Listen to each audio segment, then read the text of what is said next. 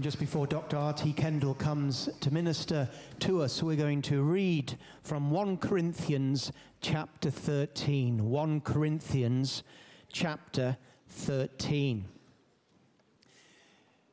If I speak with the tongues of men and of angels, but do not have love, I have become a noisy gong or a clanging cymbal. If I have the gift of prophecy and know all mysteries and all knowledge, and if I have all faith so as to remove mountains, but do not have love, I am nothing. And if I give all my possessions to feed the poor, and if I surrender my body to be burned, but do not have love, it profits me nothing. Love is patient, love is kind, and is not jealous. Love does not brag and is not arrogant, does not act unbecomingly. It does not seek its own, it is not provoked, does not take into account a wrong suffered, does not rejoice in unrighteousness, but rejoices with the truth, bears all things, believes all things, hopes all things, endures all things. Love never fails, but if there are gifts of prophecy, they will be done away. If there are tongues, they will cease. If there is knowledge, it will be done away. For we know in part and we prophesy in part. But when the perfect comes, the partial will be done away. When I was a child, I used to speak like a child, think like a child, reason like a child. When I became a man, I did away with childish things. For now we see in a mirror dimly, but then face to face. Now I know in part, but then I will know fully, just as I have also been fully known. But now faith, hope, love. Abide these three, but the greatest of these is love. Let's welcome Dr. R.T. Kendall.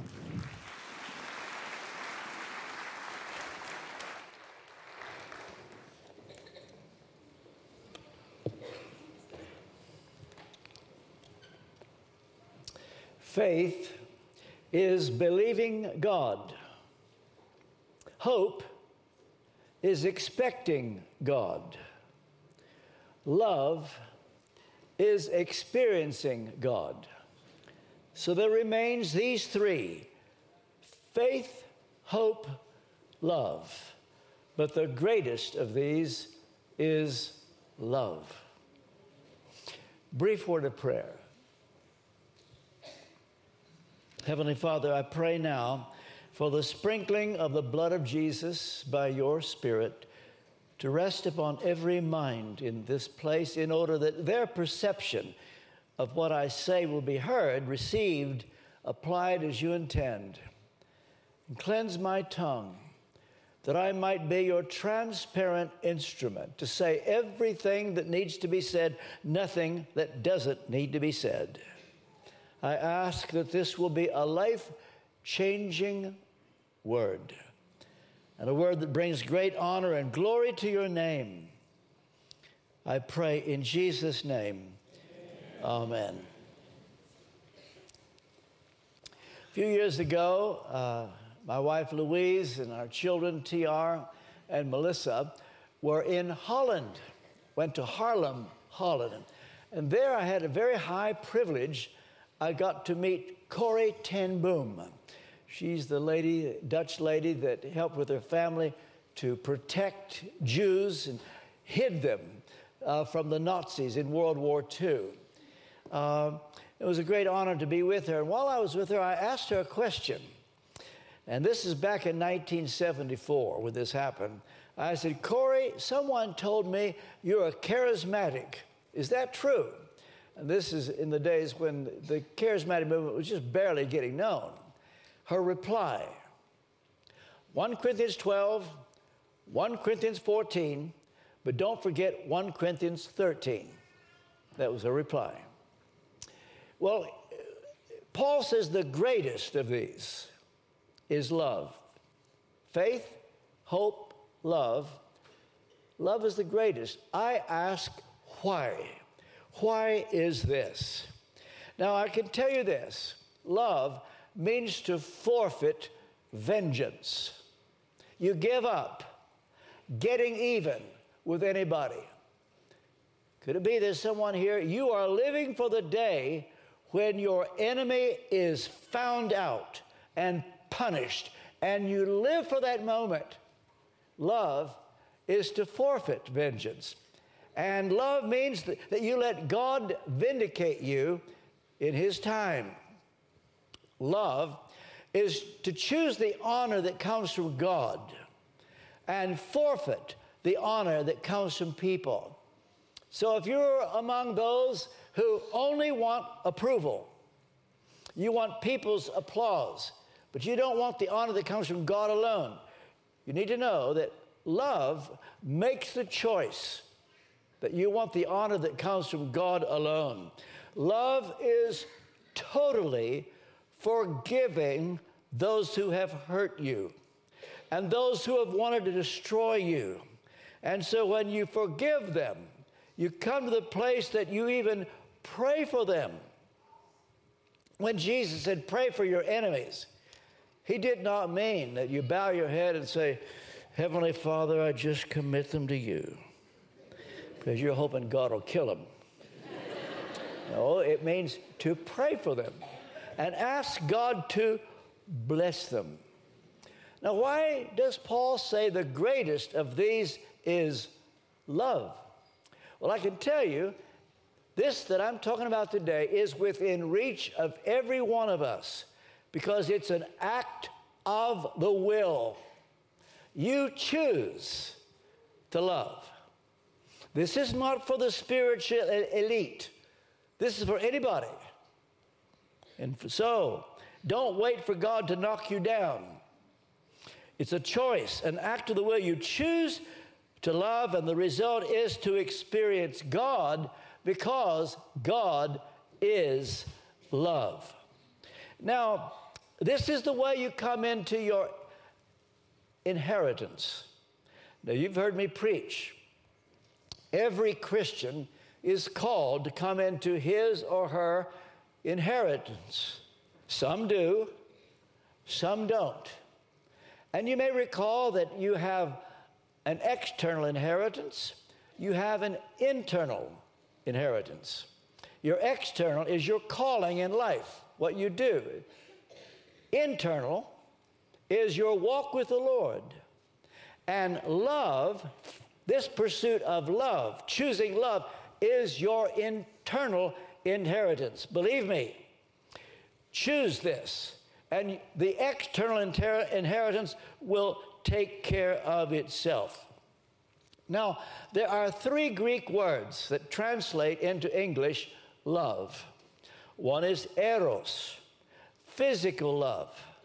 It's the kind of love that makes a man and a woman want to get married. Martin Luther said, God uses sex to drive a man to marriage, ambition to drive a man to service, fear to drive a man to faith. Well, we're here on this day, and I think, being Mother's Day, I've been asking, is there a Greek word that would explain a mother's love? It could be agape, that's the word in 1 Corinthians 13, which is an unselfish love. There's philia, that's a love for a brother, brotherly love. The city of Philadelphia is called the city of brotherly love. But I think what a mother's love, there's no word to describe it. Some of you are mothers. All of you have or had mothers. My mother died when I was only 17 years old, and that's 63 years ago. And I have to tell you, I've never got over it. When I think of my mother's love, she was the one that would intercede for me. My father was a strict disciplinarian. And I remember I wanted something so much, and my dad said no. And my mother would say, oh, come on, let him have it. And he would do it. A mother's love. Well, now, 1 Corinthians 13 uses this word agape love. And Paul introduces it in the light of the gifts of the Spirit in 1 Corinthians 12. Now, you may recall in 1 Corinthians 12, he talks about 9 gifts of the Spirit. There's the gift of wisdom. There's the gift of knowledge. There's the gift of faith. There's gifts of healing, miracles, prophecy, distinguishing between spirits, speaking different kinds of tongues, and so forth. And so Paul at the end says, I will show you the most excellent way. This is what Corrie ten Boom meant. Don't forget 1 Corinthians 13. And he starts out referring to the tongues of men and of angels. Tongues of men, well, that would probably be various languages. There are those who have a gift in linguistics. They can speak several languages. But then he talks about the tongues of men and of angels. Some believe that the gift of praying in an angelic language where you actually converse with God as the angels would. But Paul said, if I have the gift of tongues of men and of angels, but have not love, I'm only a resounding gong or a clanging cymbal. And then he mentions the gift of prophecy. He said, if I have the gift of prophecy and can fathom all mysteries and all knowledge, he says, and if I have this, he said, I am nothing if you don't have love with it. And then it's very interesting. He brings up faith. Did you notice that I just read that one of the gifts of the Spirit is faith? I've always thought that was a bit odd. What does he mean? Well, it's not talking about saving faith, because we are saved when we trust the blood of Jesus for our salvation, not our good works. Saving faith is what gets you to heaven. Well, this also, there's what we call persistent faith. That's not what this is. Persistent faith. After you become a Christian, you persevere. You don't give up. That's not what he means when he talks about there being a gift of faith. This gift of faith is an instantaneous grace in a desperate situation when you suddenly have extraordinary faith in a moment. In fact, in verse 3, Paul shows an example of this extraordinary kind of faith. He said, if I give all I possess to the poor, imagine that.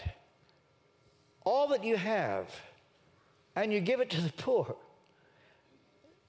What he's talking about is there have been times when people were given so much faith that they actually are detached from their own material possessions. This happened in the earliest church. In Acts chapter 4, verse 32, he said, all the believers were one in heart and mind. No one claimed that any of his possessions was his own, but they shared everything. They just didn't want what they had. They would give it away. And that was an unusual moment. Didn't last, but it was real then. And what Paul is saying, that even if you give all that you possess to the poor, you could do that without faith. Imagine that. You can do it without love. You have faith to do that, but you can do it without love. And he goes on to say, if I surrender my body to the flames. You think, surely that's as high as you get. He says, you can do that. You can have that kind of faith, and you would just surrender to martyrdom. He says, you can do that without love. And so what he says is, if you do these things without love, he says, you are nothing. He said, I am nothing. And not only that, he says, if I don't have love, I gain nothing. Gain nothing. What is it you might want to gain? Well, I just mentioned, you want to come into your inheritance. You wonder, what does God want you to do in life? Is there anyone here you feel that life is just passing you by, and what you wanted, it's not going to happen? Well, I can tell you, if you choose to live the way Paul is putting it here. You choose love. You will fulfill God's purpose for you. Life will not pass you by. You gain nothing if you've got all these other things. Faith, prophecy, surrender your body to the flames. You gain nothing. But if you have love, you will come into your inheritance and know God's purpose for your life. Now, what Paul does at this stage in 1 Corinthians 13, he shows what love is, what love does, what it isn't, what it doesn't do. For example, what love is and what it is not. He says it is patient. Love is patient. How does that make you feel? Does that describe you? Are you a patient person? He said love is kind. What's that? Well, it's being nice. There are people that are just nice. Or there are those who are nasty, that everything that comes out of the mouth is negative and it's poisonous. But love is kind. What it isn't, Paul said it's not rude. It is not self-seeking.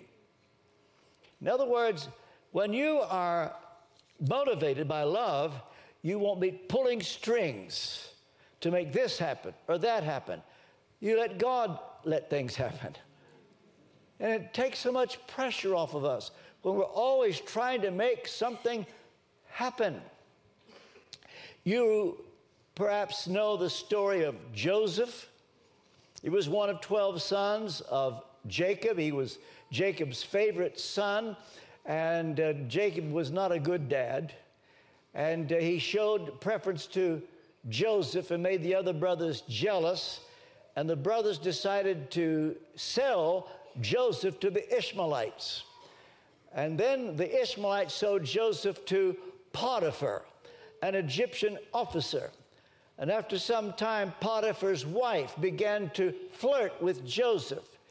And he ran from her, but she accused him of trying to rape her. And the next thing you know, that Joseph is in prison. And then there are two other prisoners there. They have dreams, and Joseph prophesies to them because he can interpret dreams.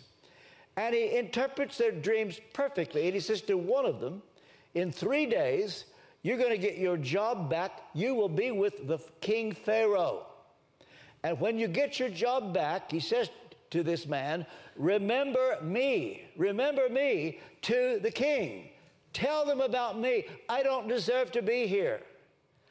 In other words, this was Joseph being self-seeking. He was trying to make something happen.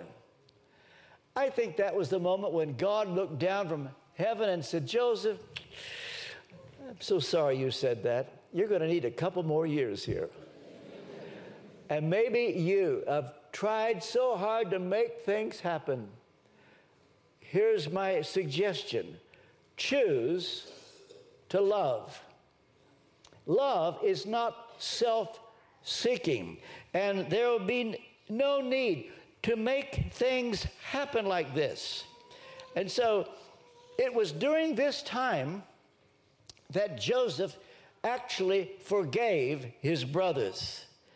And God looked down from heaven one day and saw that in Joseph's heart, he had actually forgiven those brothers who had done this terrible thing to him.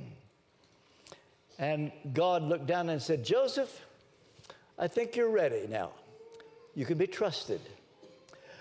Dr. Martin Lloyd-Jones used to say, the worst thing that can happen to a man is to succeed before he's ready. Maybe you're wanting to succeed. Could I be talking to someone here? You wonder, why can't I succeed? Why cannot I achieve my goal?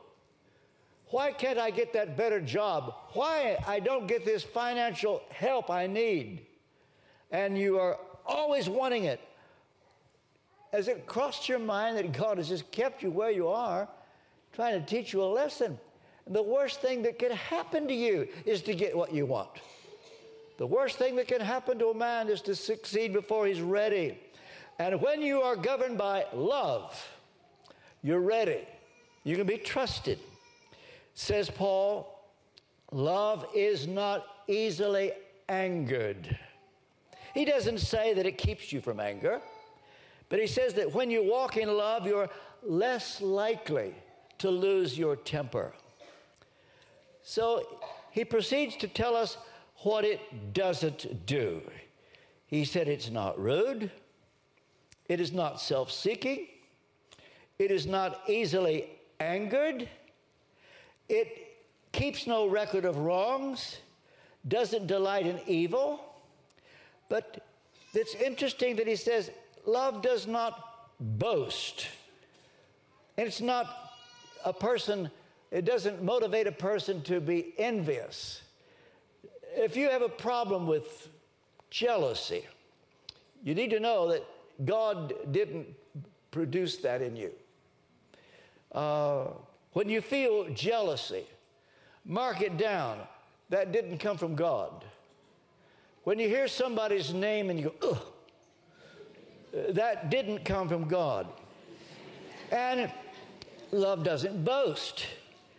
When you're wanting to brag on yourself and brag on your accomplishments, mark it down. That urge did not come from God. When I'm trying to impress you with how much knowledge I have, or who I know, this invitation I got, or this phone call I got, and I would only just drop it just to make you a little bit jealous. Actually, I'm asking myself now, do I tell you about a phone call I got yesterday afternoon, 3 o'clock. I'll never forget the time. Very important person called me. Should I tell you who it was? Oh, well, I've started. Okay. Forgive me, but Billy Graham phoned me yesterday afternoon at 3 o'clock. Billy Graham, and he said, RT, sorry to trouble you, but I've just been received a phone call from Her Majesty the Queen. And I was ill, and I got off my sick bed to take her call. And she says, Billy, I just heard that R.T. Kendall has been in London for over a month, and he hasn't phoned me. He hasn't got in touch. And I thought maybe you could find out if I've offended him in any way.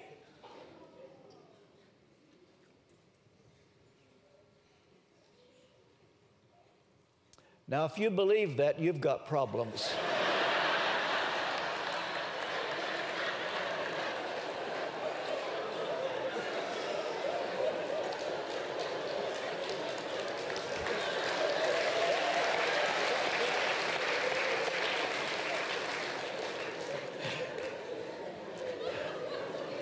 I told that in the 9 o'clock service, and there were people that came up to me and said, there were those around me that believed it. For you that believed it, Billy didn't phone me yesterday or the day before. Says Paul, love keeps no record of wrongs. Now, what does it mean by that? Well, why do we keep a record? Why do you keep records? Well, to prove that you've paid. Why would you keep a record of wrong? Well, it's your security, so that you can throw it up to the person. Husband says to the wife, I will remember that. So he's got it down. And 2 days later, sure enough, he calls it to her attention. Love keeps no record of wrongs. Maybe some of you've got a sheet of paper with a long list. And on this list are those people who've hurt you and what they've done. Do you want the best advice I could possibly give you? Tear it up. Burn it. And it doesn't exist. The reason that Joseph could be exalted to be prime minister of Egypt is because while he was in the dungeon, he made a decision to tear up the record of wrongs. So when the day came that he was exalted to be prime minister and his brothers come and they don't know who he is because he's wearing Egyptian garb and he's speaking through an interpreter, but he knows who they are. And he shows how much he's forgiven them, so much so that he won't tell anybody what they did to him.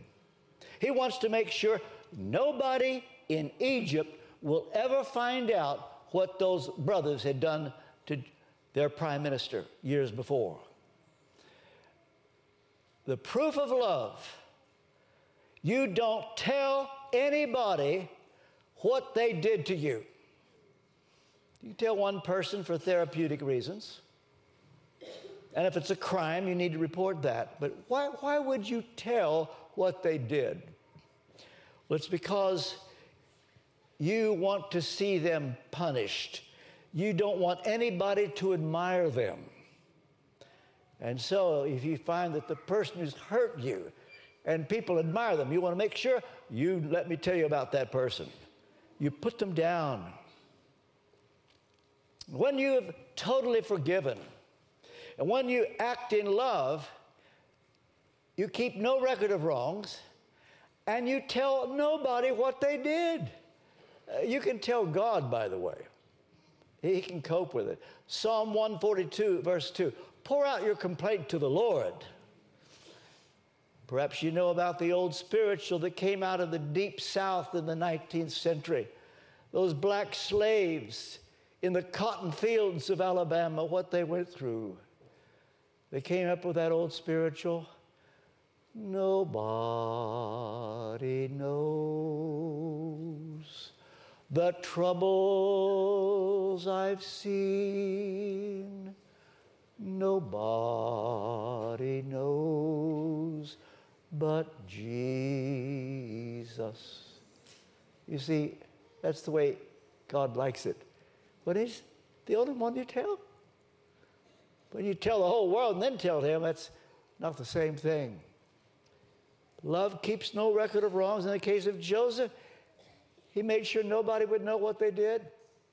He put them at ease. When they found out who he was, they're scared to death. And he just said to them, come close to me. He wanted to love on them. And he said, don't be angry with yourselves. That's the way you are when you've totally forgiven. Or do you say to somebody, well, I forgive you for what you've done, but I hope you feel bad about it. Do you know why you want them to feel bad about it? You want to make sure they know how hurt you are. You see, this is what gets our goat. That they don't know what they've done, and we want them to know. Oh, a little tip here for you. When the service is over, don't go across the room and say to somebody, well, now, in the light of R.T.'s sermon, I forgive you.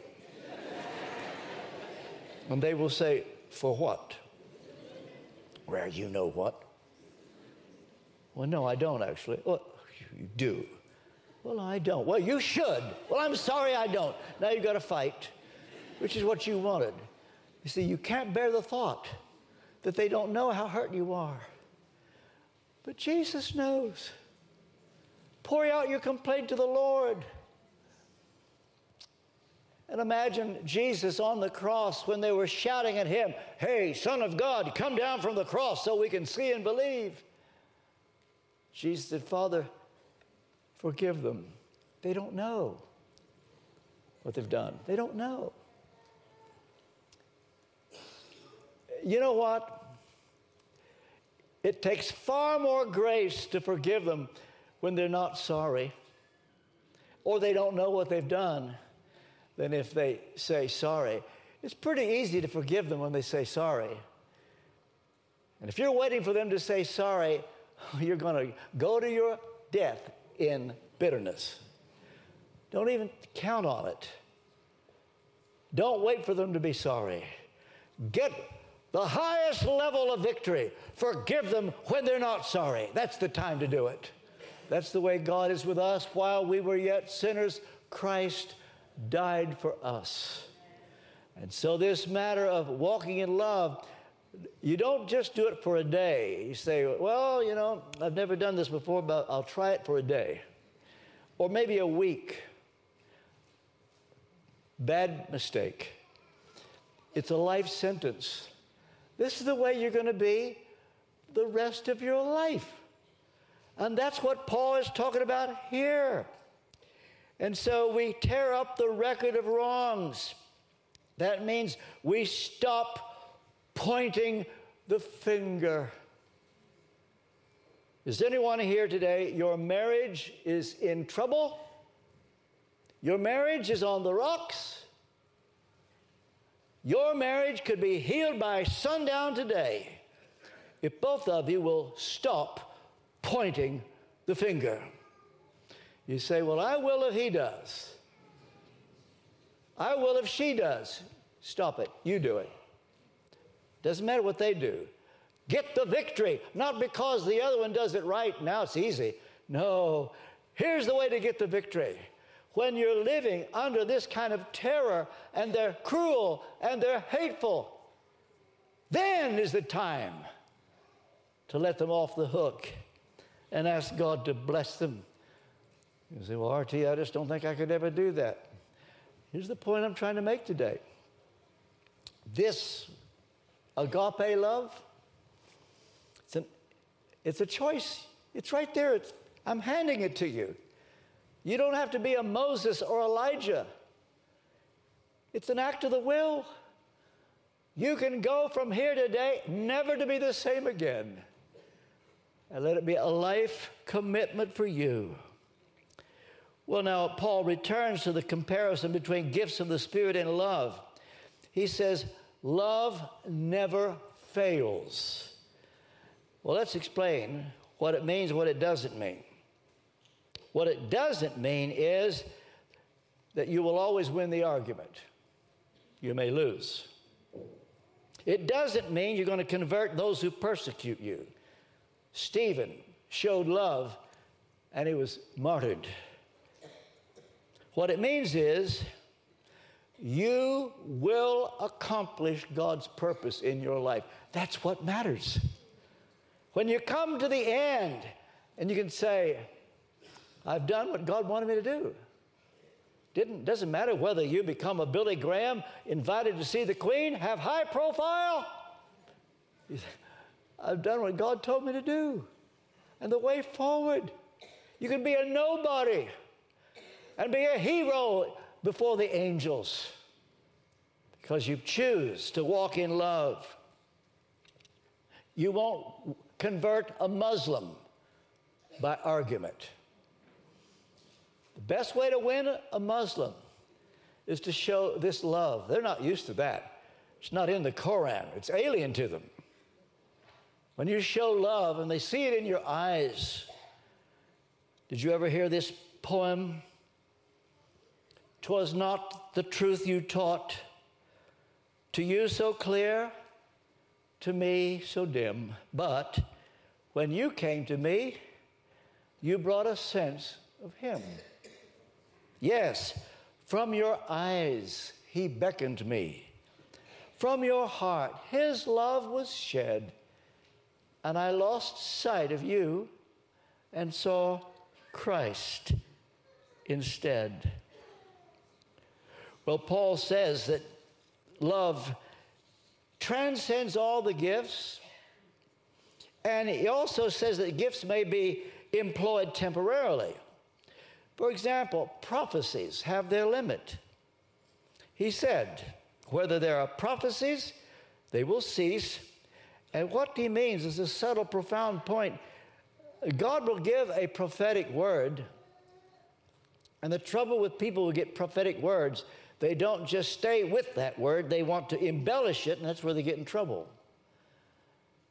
And the trouble also, if somebody gives you a prophecy, you'll be insatiable. You'll say, well, tell me what that means. What else? What can I do now? No. Don't lean on that. That's not the way forward. Or praying in tongues. Although you're guaranteed to be praying in the will of God, doesn't always guarantee victory. And when it comes to knowledge, you have the gift of knowledge. Doesn't always persuade people. Our knowledge is limited. He says we know in part. Our prophetic gift is limited. We prophesy in part. Only love is perfect. And when perfection comes, that perfect love which drives out fear, the gifts which have their limits fade into the background because all the gifts are imperfect. Every one of them. But love, and he means perfect love. John says it casts out fear. And he says fear has to do with punishment. You see, when you walk in love, there's no need to try to punish somebody. When you walk in love, you don't feel that you're always going to get punished or to deserve punishment all the time. When you walk in love, perfect love casts out fear. You won't be trying to punish a person by pointing the finger. And this is the wonderful thing. As I said, knowledge doesn't always persuade people, but perfect love drives out fear. And then he says something interesting. When I was a child, I talked like a child. I thought like a child. I reasoned like a child. It's hard to know exactly what he means. He may be referring to a babe in Christ who's still needing milk all the time, even though they're old. Or he could be referring to the gifts of the Spirit without love, which we know is so possible. Never forget this. You can have any one of the gifts of the Spirit and not have this. Any one of them. You know, the trouble with the Corinthians, they thought tongues is everything. You can pray in tongues and not have this love. Don't call yourself spiritual because you pray in tongues. They'll cease. They will always be there and make you have a self-righteous feeling. He said, but when I became a man, mature, grown up, living by love, keeping no record of wrongs, I put childish ways behind me. Notice this is an act of the will. I put them behind me. You choose not to tell people what they did. You choose not to point the finger. You choose to keep no record of wrongs. And so, holding grudges, pointing the finger, vindicating ourselves, this is when the flesh takes over. Love won't do that. And yet, I say it again, it's in reach of all of us. Anyone here can have this. Well, Paul now admits that even if we walk in love, we don't know everything. He says, at best we see a poor reflection, as in a mirror. That means you won't always have perfect objectivity about yourself. And as I've been saying, like it or not, you won't know everything. But, says Paul, one day we shall see our Lord Jesus face to face. Then we will get our questions answered. Now I know in part, but then I shall know fully, even as I'm fully known. What I now know is limited in part, but one day I shall know all I need to know. As I'm fully known by God, so one day I will know fully, not as a poor reflection, but to see clearly as we will see Jesus face to face. And it brings us to the end. Now these things remain: faith, believing God, hope, expecting God, love, experiencing God. It doesn't get better than that. And it's all at our fingertips. You can choose to say yes or to say no. Don't expect God to knock you down. But you can choose to do it. It's a choice.